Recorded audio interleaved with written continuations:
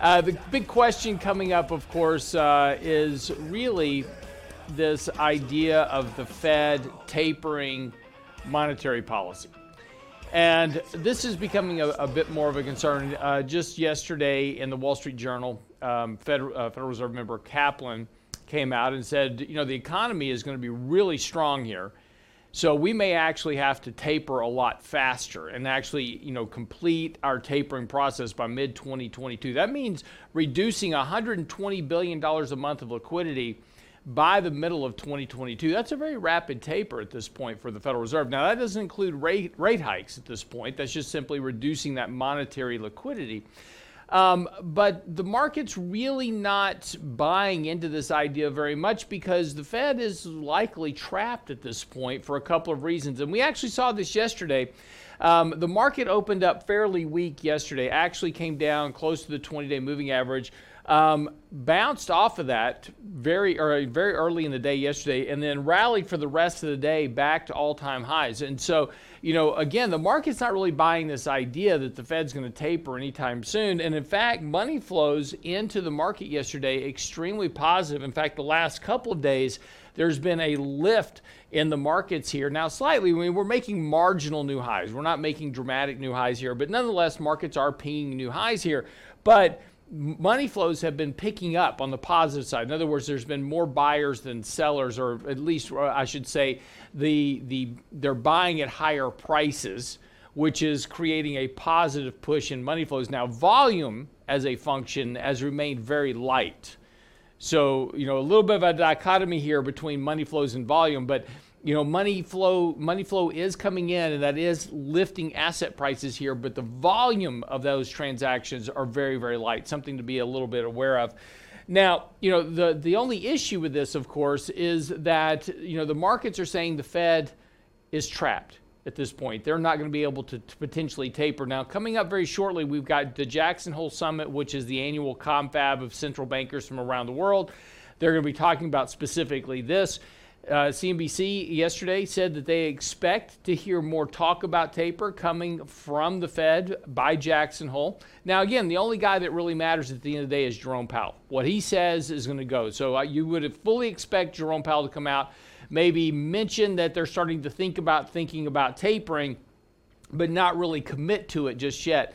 And there's a couple of reasons for this. First of all, we saw yesterday in the inflation numbers, producer price indexes are extremely strong. We talked about this a bit yesterday. The gap between PPI, producer price index, and the CPI index, the consumer price index, is at the largest level on record. That means right now that companies are having to absorb more of the cost because they can't pass that on to consumers. Now, Home Depot this morning, very interesting earnings announcement. They beat earnings. Everything was great.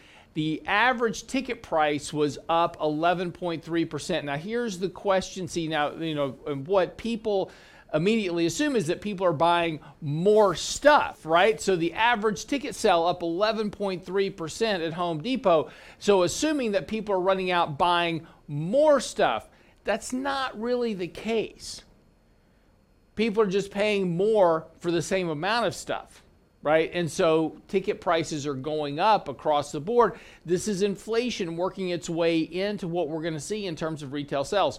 How do we measure retail sales? Now, this is another important question, right? So we always look at gasoline and we say, well, retail sales, X food and gas, right? So gasoline is part of retail sales. How do we measure retail sales in terms of gasoline? As an example, we measure it in dollars, not volume. So are people paying more for gasoline, or are they buying more gas? Well, when you fill up, every week I fill up and my gas tank is only so big. So I buy basically the same amount of gas every single week for my car. I don't buy more gas, but I'm paying more for it. So retail sales rise because I'm paying more for that. That's inflation. So this is a real challenge now for the Federal Reserve because not only do they have inflation and strong employment, there is clear evidence now that economic growth is already beginning to weaken here and actually becoming weaker than expected. So now here's this challenge. Do I keep providing monetary liquidity to help support economic growth, or Do I start to taper monetary liquidity because I've reached my targets of inflation and employment? Now, the problem here is that, as we discussed yesterday here on the show, consumer confidence, I've got an article coming out on this on Friday, but consumer confidence has dropped like a rock in recent weeks because of this idea of really inflation impacting. Now, all of a sudden, as a consumer, I don't have all these extra stimulus payments coming in. I don't have extra unemployment benefits. I don't have this extra help.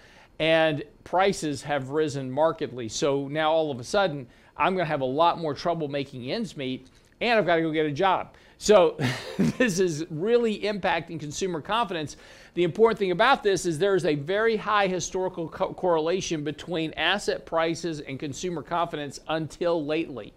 There's been a very big divergence between these two, and the issue is does the market realize this and play catch up to consumer confidence, or does consumer confidence turn around and play catch up with the markets? That's going to be the big question, but that is the Fed's trap. Do I keep doing QE to try to boost consumer confidence, or do I tailor QE at this point, risk a decline in the markets and further decline in consumer confidence because inflation and employment have reached my targets? That's going to be the big trick. That's going to be the big question that they've got to ask themselves over the course of the next couple of weeks. One thing to pay attention to, and again, the market may be already well ahead of them on this issue, is watch what's happening with 10-year Treasury yields. Yields rose very slightly here over the last couple of weeks. Got a little bit of an oversold bounce in yields. They came up to the 50-day moving average, failed at that point, have now turned back lower, and are threatening to retest recent lows on 10-year Treasury yields right around 1.2%, maybe a little bit less. If we break below this 1.2% level, really, we're going to be back into really pushing down towards 1% on the 10-year Treasury by the end of this year. And again, what this tells you in its entirety is that you are going to get weaker economic growth going ahead. What yields tell you is really the direction, trend, and strength of economic growth, and this is telling you that that economic growth is going to be weaker than expected going through the end of the year. Again, another problem for the Federal Reserve. When we come back, we'll talk a little bit more about markets, your money, stuff that's going on today in particular, of course. Lots of exciting stuff always, and we'll get to it right here on The Real Investment Show. I'm your host, Lance Roberts. Be right back. A couple of things to get into this morning is talking a little bit about, this conundrum that I think the Fed is about to find themselves in fairly quickly.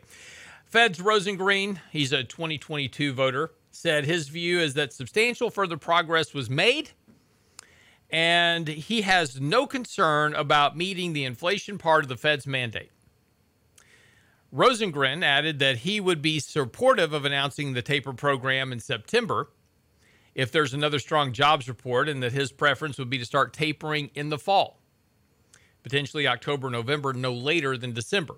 Furthermore, he suggested bond purchases are not as effective at the moment because there are shortages of supply and labor in the economy, and stated if wages increase more rapidly than expected, it might be a reason to start thinking about increasing interest rates more quickly.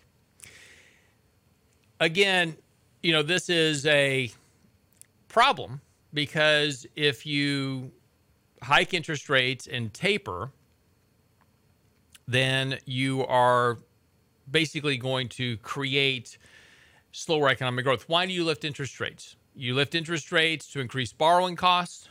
If interest rates go up, people borrow less. So it slows, theoretically, the growth of the economy and the growth of inflation. So people are buying less, right? That's why you lift interest rates.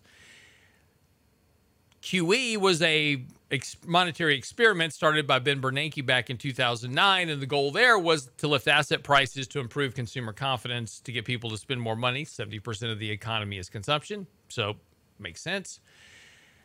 But the risk you run now is that you've already got consumer confidence collapsing, so now you're going to lift interest rates and taper, which is going to drop the financial markets, and then that, not right away, by the way.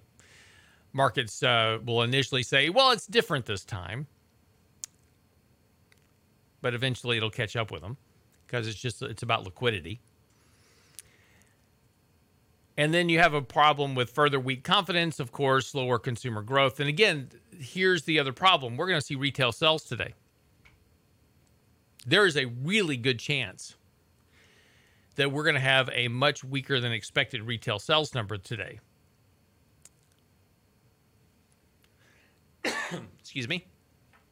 And the reason for that is simply this, is that retail sales have been a function of $5 trillion worth of liquidity that's been pumped into the market over the course of the last really few months, right? Ever since last March. We've just been hitting the markets with $1,400 checks, $900 checks, $1,400 checks, extended unemployment benefits, increased benefits, emergency benefits, PPP programs, all this other stuff. And that's all gotten translated into people spending more money, which is what you'd expect them to do. And that's why we had this surging boom of economic growth in the third and fourth quarter and first quarter of this year. And then all of a sudden it's starting to fade fairly quickly because why? Well, the money's running out. And everybody's having to go back to spend what they had before. But now prices are higher. So the money they had to spend before isn't nearly enough to kind of cover the gap. And all of a sudden you're starting to see less in terms of retail sales. So, and spending. And interestingly enough, we just saw recently the credit report. And not surprisingly, there for a little bit, for about 6 months or so, people were spending less money on their credit cards because they had all this money from the government to spend.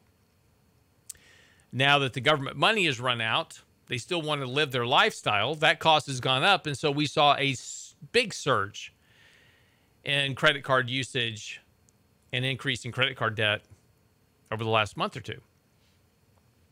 Because I got to get the money from somewhere. Cost of living is cost of living. And again, it's not that I'm going out and buying more stuff. I'm not buying extra food, extra clothes, extra anything. I'm not buying extra stuff. I'm not buying more stuff just for the sake of buying more stuff. I'm just buying the same amount of stuff. I mean, think about your own personal lifestyle. Are you buying more stuff or are you just paying more for it? And if the case is that I'm buying the same amount of stuff but paying more for it, yes, theoretically, retail sales are stronger because we're paying more for the same amount of stuff. But there's a limit to what I can buy. So these are the conundrums that the Fed's going to face here, as I said, over the next few months. And it'll be interesting to keep watching this. Now, this morning, equities are going to open, at least it looks a bit lower. Of course, this is what we saw yesterday. We saw a lower open yesterday over concerns about what's happening in China. Liquidity there. What's happening with the markets. Big crackdown in China on a lot of tech stocks. The Securities and Exchange Commission coming out and warning investors about investing in Chinese stocks. Those have been some of the big speculative positions for investors to buy into for retail. But just warning that, hey, you might want to pay attention to what China's doing so that you don't wind up losing a bunch of money. But that's weighing on markets, of course. And just the reality is that, the markets have gone a long way very quickly. Since the bottom of the market in March of 2020, the market is now up 100% from the lows. Now, that's pretty amazing. It's not unusual. It's happened before that markets have doubled. What's interesting, though, is that if you go back in history and look at when markets doubled, it's interesting to see what happened to markets just after they doubled. What were some of the most recent doubling events that we can go back in history to? After the crash of 1974, the market doubled to 1984, had a correction. Then we doubled again to 1987, where the market had a bad Monday, shall we say. After the crash of 87, the market doubled again, 1990 to 2000. Of course, I don't need to remind you what happened in, 2000. After the dot-com crash, the market doubled again into 2007. Now, the recent doubling was the fastest in history. Took just a little more than 500 days. Fastest doubling of the markets ever in history. Now, again, nothing wrong with that, except it was a function of just a massive amount of liquidity being flooded into the markets. Previous doublings were a function of economic growth. Earnings growth, economics growth, stronger trends in markets, those type of things. And these doublings followed, ironically, big market drawdowns where valuations were reverted to fairly low levels, i.e. the crash of 1974 took valuations on stocks down to 6 times earnings. So not surprising that you had a very strong market following the crash of 1974. That didn't happen in March of 2020. Valuations didn't revert. We're still trading at some of the highest valuations in history. So yes, the markets did double very quickly on the back of $5 trillion worth of liquidity being flushed into the markets. And of course, combine that with QE, not surprising. Now the Fed's talking about reducing taper. We've got less liquidity coming into the markets.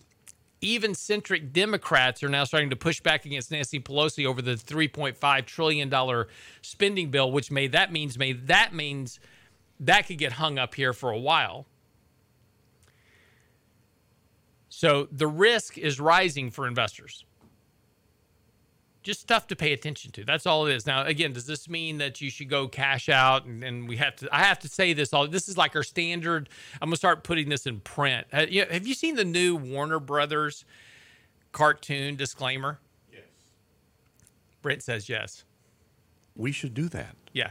So if you buy or rent Warner Brothers cartoons, right, for your kids, the old ones, the classic the old ones, right? Yeah. So we're talking about Porky Pig and Bugs Bunny and Foghorn Leghorn and all that, right? It now comes with a disclaimer that, there's violence in these cartoons and racist images, et cetera, so forth. And so you should be aware of this before you allow your children to watch these cartoons, which may scar them for life and teach them to run around and hit people with giant hammers and jump off cliffs with rockets on their back. Those type of things. Drop anvils on people. Exactly. I mean, we should not drop anvils on people. I think that's a given. But, this is I'm going to start putting a disclaimer. It says, when we talk about things on the show about being risk, it does not mean to go put everything into cash. Right? That's not good portfolio management. Don't go hit your portfolio over the head with an anvil. Okay? Just be aware that jumping off a cliff with a rocket strapped to your back tends to not work out well. Brent, for a long time, I've been using the analogy of risk being jumping out of an airplane without a parachute. Yes. Some jackass actually did that. Did you see that video? No. This guy jumped out of he did a halo dive, like 18,000 feet, jumps out of an airplane without a parachute, falls to the earth and lands in a net. So I can no longer use my jumping out of a plane without a parachute as a measure of risk because some guy did it now. There is no net. Yeah, exactly. Not in this market. But if you ever get a chance, go to YouTube and look up parachute without a net. It's an astounding video. Guy's a complete idiot. But there you go. Be right back after the break. So a couple of things to kind of wrap up the show this morning. Walmart actually reported earnings. They beat estimates this morning, and this is kind of interesting. Again, we talked a little bit about Home Depot. Home Depot also down this morning. Good numbers, talking about their average ticket price was up about 11.3%. And again, this kind of goes back to our conversation earlier, where people buying more stuff or buying the same amount of stuff, just paying more for it, right? This is a problem with measuring tickets and retail sales. Now, retail sales are going to be out this morning. That's one of the big things that everybody's kind of looking at very closely is what is that going to look like? Big concerns here that likely we're going to see a drop-off in retail sales again this month as well, particularly in the ex-auto space, retails including autos, because there's been a fairly decent drop in used auto car prices here just over the last month.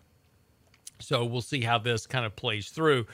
But again, there are signs that inflation is starting to eat into the family budget.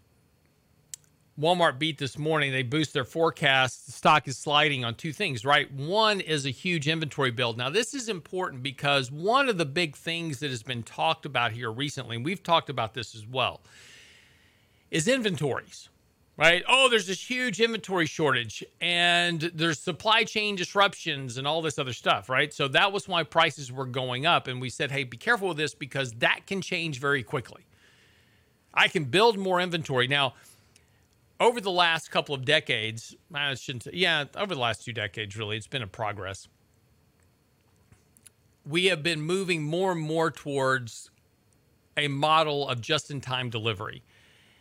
And this is a function of maintaining very low inventories. You know, I don't want to have a lot of inventory sitting on my shelves that isn't selling. And now that I can deliver stuff literally overnight to wherever I want, then I don't need to maintain as much inventory on my shelves. I just maintain what I need to meet demand. And that way, if demand slows down, I don't have a lot of excess inventory sitting on the shelves. Well, because of the shutdown of supply chains, the economy, etc., that didn't really work out so well. Because now we had no inventory on the shelves, and then we give people a whole bunch of money. Now there's this demand for inventory, and I can't get it, and prices are going up, and it's just been a cluster for the last 8 months, 10 months. Well, now those supply chains are coming back online. Inventories are starting to build, and this was one of the things that Walmart talked about this morning, is that they've had a huge inventory build, right? So this is one of the things that we said would be a problem, is that what retailers and suppliers would see, they would see this big pipeline, this huge demand, right? So for the last several months, there's been such a huge demand, I haven't been able to meet it. So I'm going to ramp up production right at the time where all this extra stimulus money falls off and that demand pulls back. And now what do I have? I have a lot of inventory that I can't sell. And that's going to be a problem, and that'll be something that shows up across the board that we see, particularly in automobiles, et cetera, right? So all these automakers are ramping up production as fast as they can. They're pushing out cars into the lot. They're producing them, pushing them out into the lots, and all they need is some chips to go in them, and they're good to go. And what's going to happen is that they're going to get those cars ready to sell, and demand's going to drop off because of lack of stimulus. And there's going to be huge inventory build in cars, and prices are going to fall rather sharply. I mean, it's just a cycle, right? This isn't, and I'm not being pressing here and going, this is how it's going to happen, and I'm predicting this. No, this is just cycles. This is the way it always works, right? So, I mean, this isn't something we haven't seen before, right? It's just something that this is a cycle, and it's always about supply and demand. So demand ramps up, suppliers supply more stuff. When everybody's bought what they want to buy, then you've got an oversupply of stuff, demand drops off, and you got to rebalance that equation. It's just the ebb and flow of the business cycle. Well, Walmart's now telling us that. And I mean, this is one of the biggest retailers in the world, right? So, you pay attention to what they're saying. They reported that in the year-to-date period that they've had weak e-commerce as well. So, kind of saw the same thing with Amazon just recently. And these are two of the biggest online retailers out there, Target, etc. But both of them have said that they had weaker sales than expected. Again, expectations were vastly ramped up. So the fact that they missed estimates wasn't a huge surprise, but it is important to be aware that people's spending habits are slowing down. And again, why are they slowing down? 2 reasons. 1, they have less money to spend, and 2, prices are going up. Inflation is a problem in some areas of the markets already. And this is part of the problem that the Fed is going to be dealing with. The other problem the Fed's going to deal with in terms of inflation is when rent prices catch up with homeowners, because rent prices are coming up. A lot of demand for rentals, prices are going to come up. And this is the thing that we always forget, right? This is all about supply and demand. And when you listen to the mainstream media, it's always important to pay attention to what they're saying, because they're just reporting stuff at the headline. They don't put a lot of thought into it. They don't really think about it much. They just say, oh, inflation's up or prices are up or whatever it is. And so, and everything is tied to a headline that generally has absolutely nothing to do with what's going on. So be careful what you hear on the mainstream media without taking some time to step back and say, well, what's really causing this? What's actually happening that's causing this? What has happened over the last 4, 5, 6 months that led to this? And then what typically happens next? And that's the whole kind of the secret sauce to managing money successfully over time, is paying attention to what happens next. You know, we're so caught up in the moment of trying to capture every little piece and every little, movement in the markets that we forget about the eventual reversion. And we get trapped up in these ideas that this time is different. The markets are never going down. It certainly feels that way, right? We get these periods where it feels like, man, this market's never going to go down. And then they do. So, again, flash, we're going to write the disclaimer, flash of disclaimer, right? Doesn't mean be all in cash. Just means pay attention to, and when you start listening to things like what Walmart is saying, these are good indicators and things to think about. Total inventory soared 20%. The increase includes lapping last year's COVID-related effects on inventory as well as strong sales growth this year, this company says. Bloated inventory, of course, is something to pay attention to. Because, again, they have to sell that inventory. And if demand is slowing down, and they had weak e-commerce sales, right, then that potentially leads to weaker earnings down the road here a bit. In a reversal from much of 2020, when the bulk of comp store growth was driven by much higher average tickets as consumers shopped less frequently but bought more because they were locked up in their house, right? In quarter two, the average ticket actually declined 0.8%, but the number of transactions increased. Americans started visiting their neighborhood Walmart more often, resulting in comp store sales growth of about 5.2%. Now, this is, kind of an interesting dichotomy, right? Because people are going back to Walmart to shop, right? They're going in. My wife orders groceries from Walmart once a week, and she drives over and they load them up in her car and she drives home, right? I mean, this is the new thing, right? Who wants to shop in a store? Personally, I like going into the grocery stores to shop. The problem is I just buy a whole bunch of stuff I really don't need, right? Well, Walmart's kind of entertaining too. Well, absolutely. But this is the thing about this, home delivery, right? Where you just order on your app and they deliver your groceries, or you order them on an app and then you pick them up. You don't impulse buy. And that's also one of the other problems, particularly with retailers, is that this shift, the whole point about shelf space in retail stores is to create impulse buys. So as you're cruising down the aisle, it's like, oh, I like that, or that looks good, I think I'll buy that. So you buy a lot of stuff you really don't need when you go to the store and shop, but when you're scrolling on an app, you're just basically buying what you need.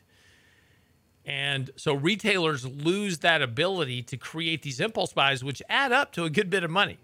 And that's why retailers or producers of products fight over shelf space, right? You want to be at the eye level shelf space, the thing that people see, right? You don't want to be on the bottom shelf. Nobody sees you down there. So you want to be on that eye level shelf space. So that's why, these producers fight over shelf space, and the shelf space is so important.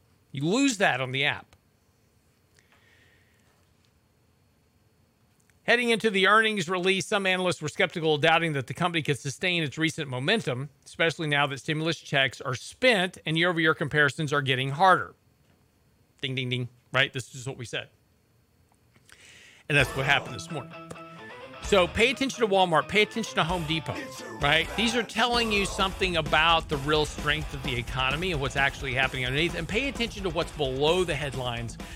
Are shoppers buying more, or are they just paying more for the same amount of stuff, i.e. inflation? This has some consequences down the road. But again, pay attention to markets here. Markets are going to open down a little bit this morning, but can they recover like they did yesterday? These weak openings and intraday rallies on light volume are not real healthy. And they're also not based on strong demand and breadth of markets. One of these mornings, we're going to open down and stay down, and that's going to be the point where we need to reassess our positioning. Is that today? We'll find out. We'll talk about it tomorrow. RealInvestmentAdvice.com. Our new website is up. RealInvestmentAdvice.com. Have a great day. See you back here tomorrow. Get daily investment news you can use, delivered at the speed of the internet. Sign up for the Real Investment Report now at RealInvestmentAdvice.com. It's a rich man's world.